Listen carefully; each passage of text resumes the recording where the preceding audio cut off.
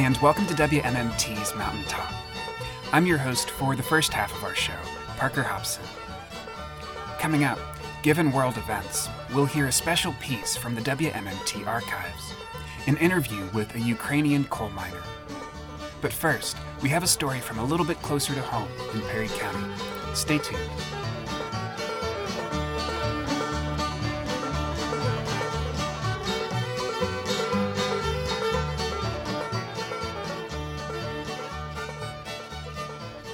So unfortunately, given the statistics, if you live in eastern Kentucky, the odds are pretty good that you know someone who's dealing with the disease type 2 diabetes, or some kind of issue with high blood sugar. But something health professionals say many people don't know is that diabetes can be managed, or even prevented completely, and often just by making some changes to your routine. And so back last summer, after a whole year of lockdowns, social distance, disruption, and stress, the Perry County Diabetes Coalition had the idea to try a new program that would bring people in Perry County together around managing and preventing diabetes. From our ongoing series, Prevent Diabetes EKY, we start today with this story. So my papa's, every morning when I go to run, there's a shelter, and they're sitting there in their shelter, drinking their McDonald's coffee, probably having I imagine they're eating Egg McMuffins. But they cheer me on. And, it's just, you got this, girl, you can do it. If you're trying to make a change in your habits, especially when it comes to your health, professionals say it helps a lot to have support. For Becky Stacy of Hazard, sometimes that support is sitting right there waiting for her at the Perry County Park from a group she calls her papaws. It's kind of like having somebody in my corner, even though I don't even really know them, but they cheer me on every time I go around a lap. And if one of them's missing when I go on one day, I'm like, oh my gosh, we're missing a papa. For Becky, who spoke with WMMT last fall, getting physical activity of some kind has recently become a standard part of her everyday routine, whether it's a run or a hike or even just a walk. But while being active is of course important for all of us, for Becky, the stakes are a little different. Becky has type 2 diabetes, which can have serious health consequences if it's left unmanaged. But the good news is diabetes can be controlled, or even prevented in the first place. So my A1C at one time was 12, which is astronomical. I do have it down to 6 right now, but I have to watch everything that goes in my body, and I have to make sure that I'm doing my exercises. And I know it's cliche, but it takes a lifestyle change. It really, really does. So if you haven't heard of it, that A1C number that Becky just mentioned is important to diabetes. It's a measure of how much glucose or sugar is in your blood. And health professionals say 2 of the biggest ways to lower your A1C are just what Becky's doing: getting regular physical activity and being more conscious of what you eat. And you don't necessarily have to make huge changes to make a difference in your A1C. For exercise, it could be as small as getting in the habit of getting up and moving around your house when commercials come on, if you're watching TV. And the same goes for eating. In fact, for Becky, she's done more extreme diets before, but found them hard to stick with. She said she's had the most success with smaller changes.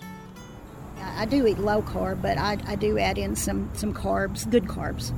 And I make sure that I balance with the exercise. I make sure that I'm not, at one time I was drinking lots of diet soda, which even without the sugar, it's still not good for you. So I've switched it out for water. Guacamole with vegetables instead of with chips. I've done that. Just those kind of small changes have made a big difference for me in terms of being able to maintain and not fall off the wagon again. And being able to stay on the wagon has paid off. Within some 6 to 7 months of starting to eat healthier and getting more regular exercise, Becky was seeing results. I've probably lost 30 pounds since February. I'd like to lose about 30 more if I can, but my cholesterol looks good, my A1C looks good, my pulse rate. Everything has changed just because of these little changes that I've made. While Becky's perseverance is definitely unique, she's hardly alone in facing diabetes, especially here in the mountains. Rates of type 2 in eastern Kentucky are higher than the state and national averages, and even more local people are dealing with prediabetes, a condition which basically means your blood sugar is high enough that you're on the road to type 2 unless you can make some changes. There are people out there trying to help, though. And in Perry County, where Becky lives, a local group, the Perry County Diabetes Coalition, got together last year to see if there might be a way to reach people in the county when it comes to diabetes, especially in the midst of the pandemic. Last fall, folks started talking about it'd be really good to kind of see what we can do, because we're starting to see some of the effects of folks who haven't been able to go to their doctor because of COVID. This is Jennifer Weber, who also lives in Hazard. Jennifer works with the nonprofit group, the Community Farm Alliance, and she's also a member of the Perry County Diabetes Coalition. So when our coalition got back together, it was really important for us to find some ways, aside from what we could do on social media, to get the community involved in diabetes management and prevention. What Jennifer and the coalition landed on was trying something new, a program they called the Healthy Perry Challenge. It was a 6-week program in the summer of 2021 that encouraged people, as they went about their day, to set goals for managing those two huge components of lower blood sugar: physical activity and healthy eating. The idea behind it was that folks were setting their own goals based on what they needed, but in general, getting at least 30 minutes of exercise 5 times a week, eating 5 servings of fruits and vegetables a day, and drinking 64 ounces of water. And part of that was encouraging folks to walk or be active wherever they could, but we encouraged folks to walk the trails or hike the trails that we have in the Perry County Park. We encouraged folks to go to the Perry County Farmers Market to get fresh green beans and tomatoes and squash and all those good vegetables, and post about it. Post their healthy meals, post themselves on the trail, all sweaty and whatever from our hike, and then we gave prizes at the end for folks who had done those things. Because it's possible to have prediabetes or even type 2 without even knowing it, they opened up the Healthy Perry Challenge to everyone in the community, whether or not they'd been diagnosed with high blood sugar. And while prizes were a part of the program, Jennifer says that maybe even a bigger help to making a change to your routine is knowing you're not doing it alone. Changing habits is hard. I always think that if you've got someone that you can relate to because they are in a similar situation to you, whether it be they're from the same hometown or they're going through some of the same health stuff, getting that peer-to-peer support and that information is, I think, just really hits home a lot more and is a lot more motivating than an expert telling you what to do. You were supposed to get your so many fruits a day, so many vegetables a day. They gave you a checklist, so much exercise per week. Here again is Becky Stacy. Becky participated in the Healthy Perry Challenge, and the program's daily goals around exercise and healthy eating fit right in with the goals she'd already been setting as a part of her own health journey. I was already kind of doing the things I should be doing, but I think it made me more accountable to make sure that, I'd put the hashtag on there and I'd put my picture on there and say, hey, I did this today, I did this much exercise, and also to encourage other people to do it as well. We encouraged folks to have fun with it. Becky Stacy, who I know you talked to, did a lot of posting. She got into it and would challenge some of the other folks involved in it to get on a hike or cook something up, which is probably the best form of interaction online. Hey, I'm up on the trail. Where are you?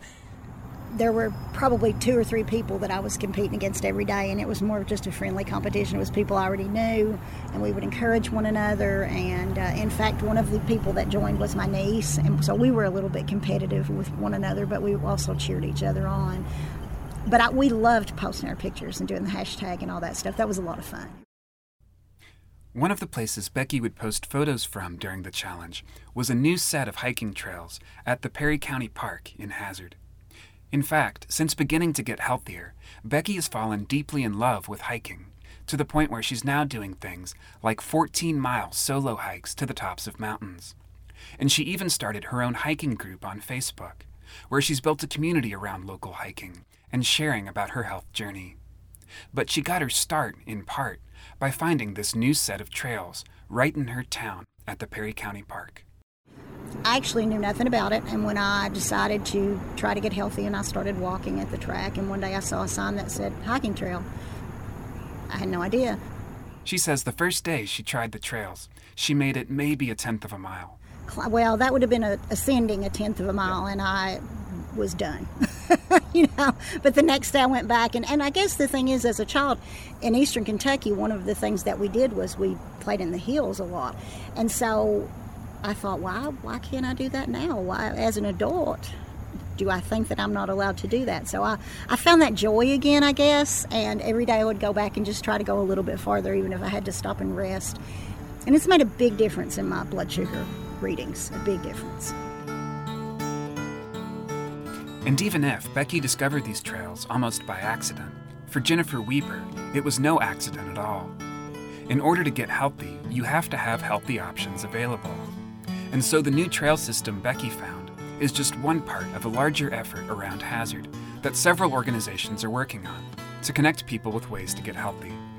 Whether that's building trails to make exercising accessible, starting a sliding scale program at the Perry County Farmers Market to make healthy food affordable, or putting on programs like the Healthy Perry Challenge.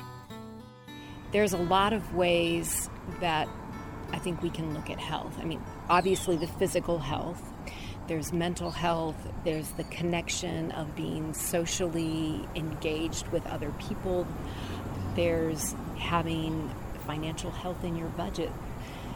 And so, this walking challenge is one aspect of that. The work that we're doing around local food is another aspect of that. It's a community intervention, and it's about getting our entire community healthy.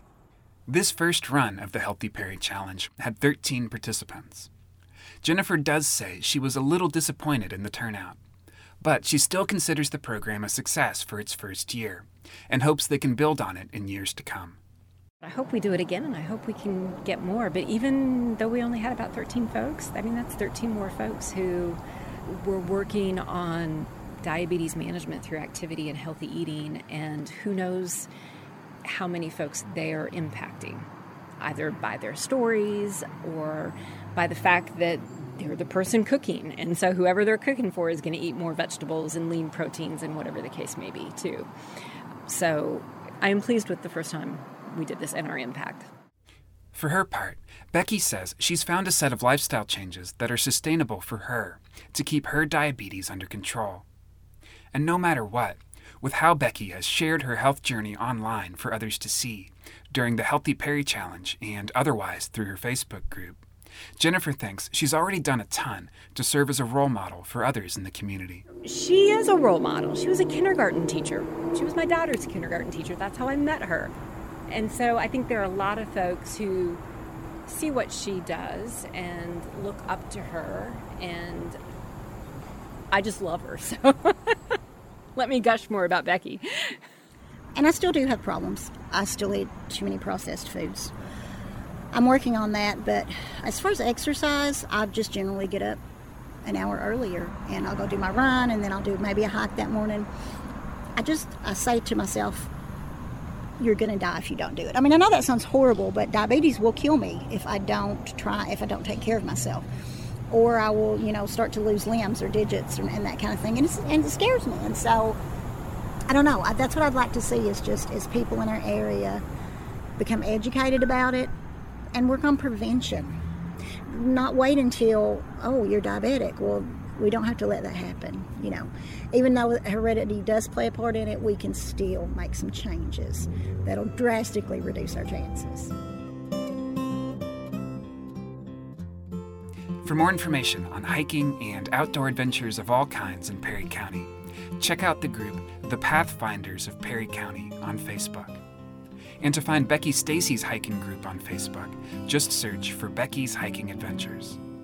And finally, for more stories of preventing and managing type 2 diabetes in eastern Kentucky, check out our project website, preventdiabeteseky.org.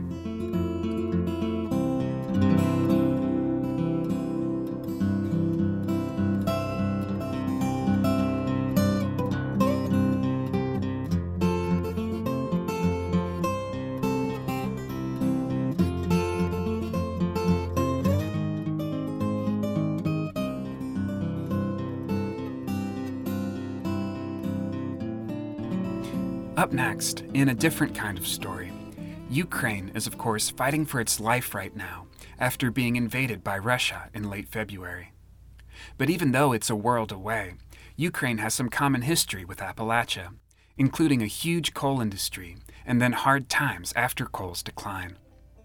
At one time, Ukraine was the third largest coal producer in Europe. But starting with the collapse of the Soviet Union and the transition away from the socialized mines of the USSR and into private enterprise, Ukraine's coal industry went into a tailspin, with hundreds of thousands losing jobs, especially in the eastern coal mining region known as the Donbass. And the economic troubles and instability caused by coal's decline were part of the backdrop for when the Donbass was invaded and taken over by Russian-backed separatists back in 2014, which in many ways was a prelude to Russia's current war in Ukraine. In any case, even though the details are different, the need to make sure miners and coal communities are cared for after the industry shrinks is something countries all over the world have faced. And so up next, and in solidarity with Ukraine, we bring you this special piece from the WMMT archives, an interview with Ukrainian coal miner Valentin Chukalov, who talks about the hard times in Ukraine's coal industry after the collapse of the USSR. This piece first aired on WMMT back in 2000, and Tom Hansel has more. This is a WMMT news feature. Coal is black in color, sitting in the seam. But to produce it, it somewhat changes its color because there's blood tint to it, irrespective of what political system is. Valentin Chukalov is from the Donbass, a coal mining region in eastern Ukraine.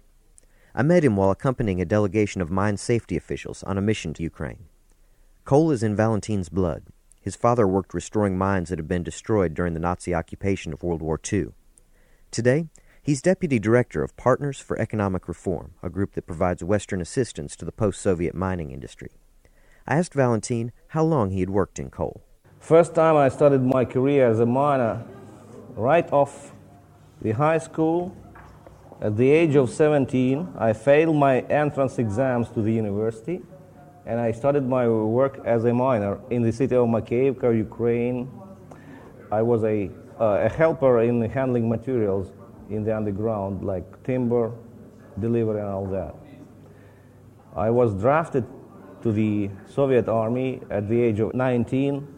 I served there. I returned back, resumed my work as a miner. At that time, I was an underground timberman.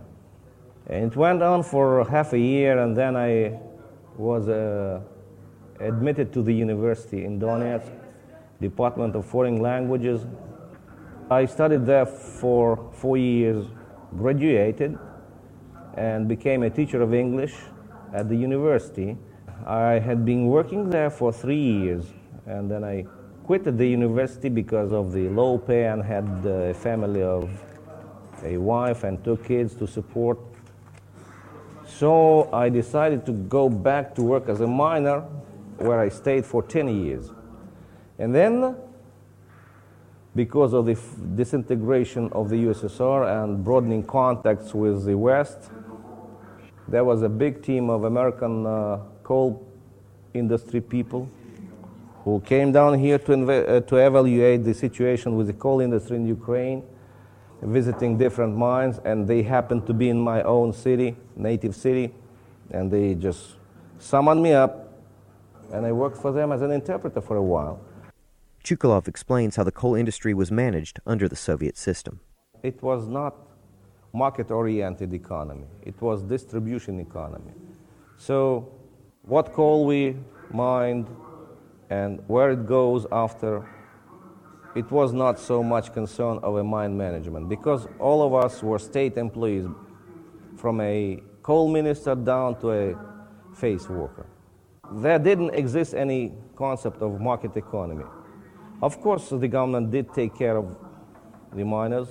There were a lot of social benefits provided, like near-free kindergartens for their children, vouchers to go to resort places, That's, socialist system about caring about people. So the status of miner was high, and it was a very reputable position to be a miner. Well paid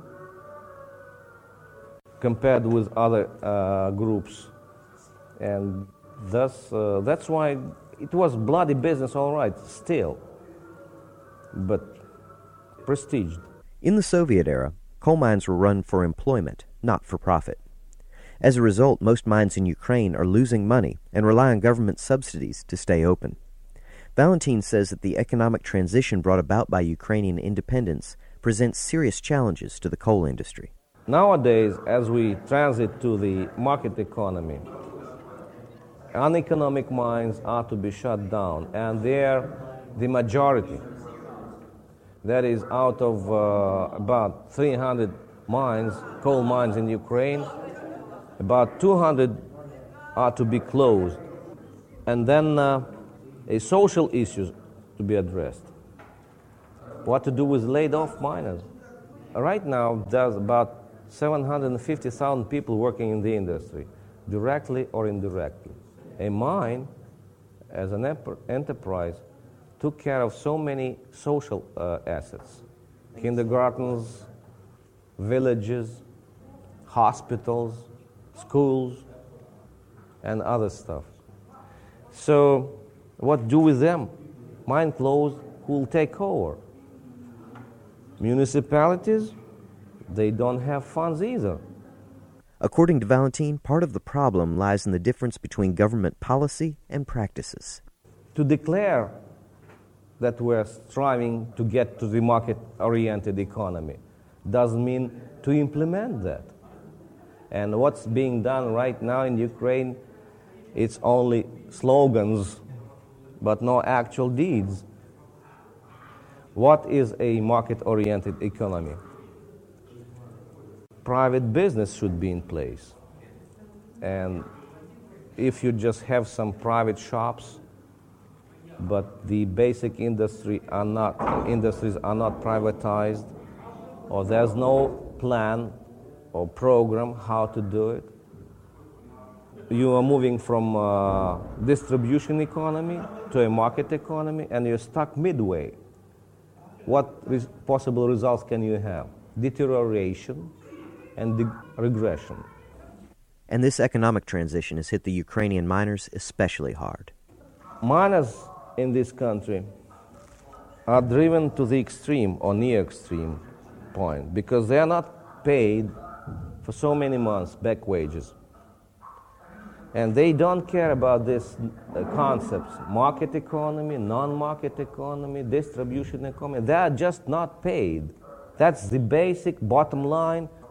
They're just at the brink of a survival issue, physical survival. They are not paid. How can they just make living? No money to buy food, just to take care of your kids. That's something very, very distressing. People that are now in the legislative power have either to change their mentality or go. So difficult to forecast. I want things to happen, positive things to happen.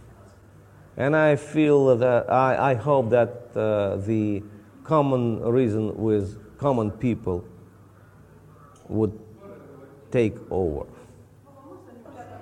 Otherwise, well, I may say that as one of the characters of a Bernard Shaw play said, this country is going to dogs, which I hate to say, and I hate to see, and I hope it will never happen, because we have industrious people, smart people, with a big intellectual potential that should not go in vain. Valentin Chukalov, Deputy Director of Partners in Economic Reform in Donetsk, Ukraine. I asked Valentin what message he would like to pass on to miners in the Kentucky coalfields. Well, best way to have such a swapping of information would be me being in Kentucky in a beer bar with miners. Then I can talk with them. That's right. Radio transmittance is good as anything. For WMMT, I'm Tom Hansel.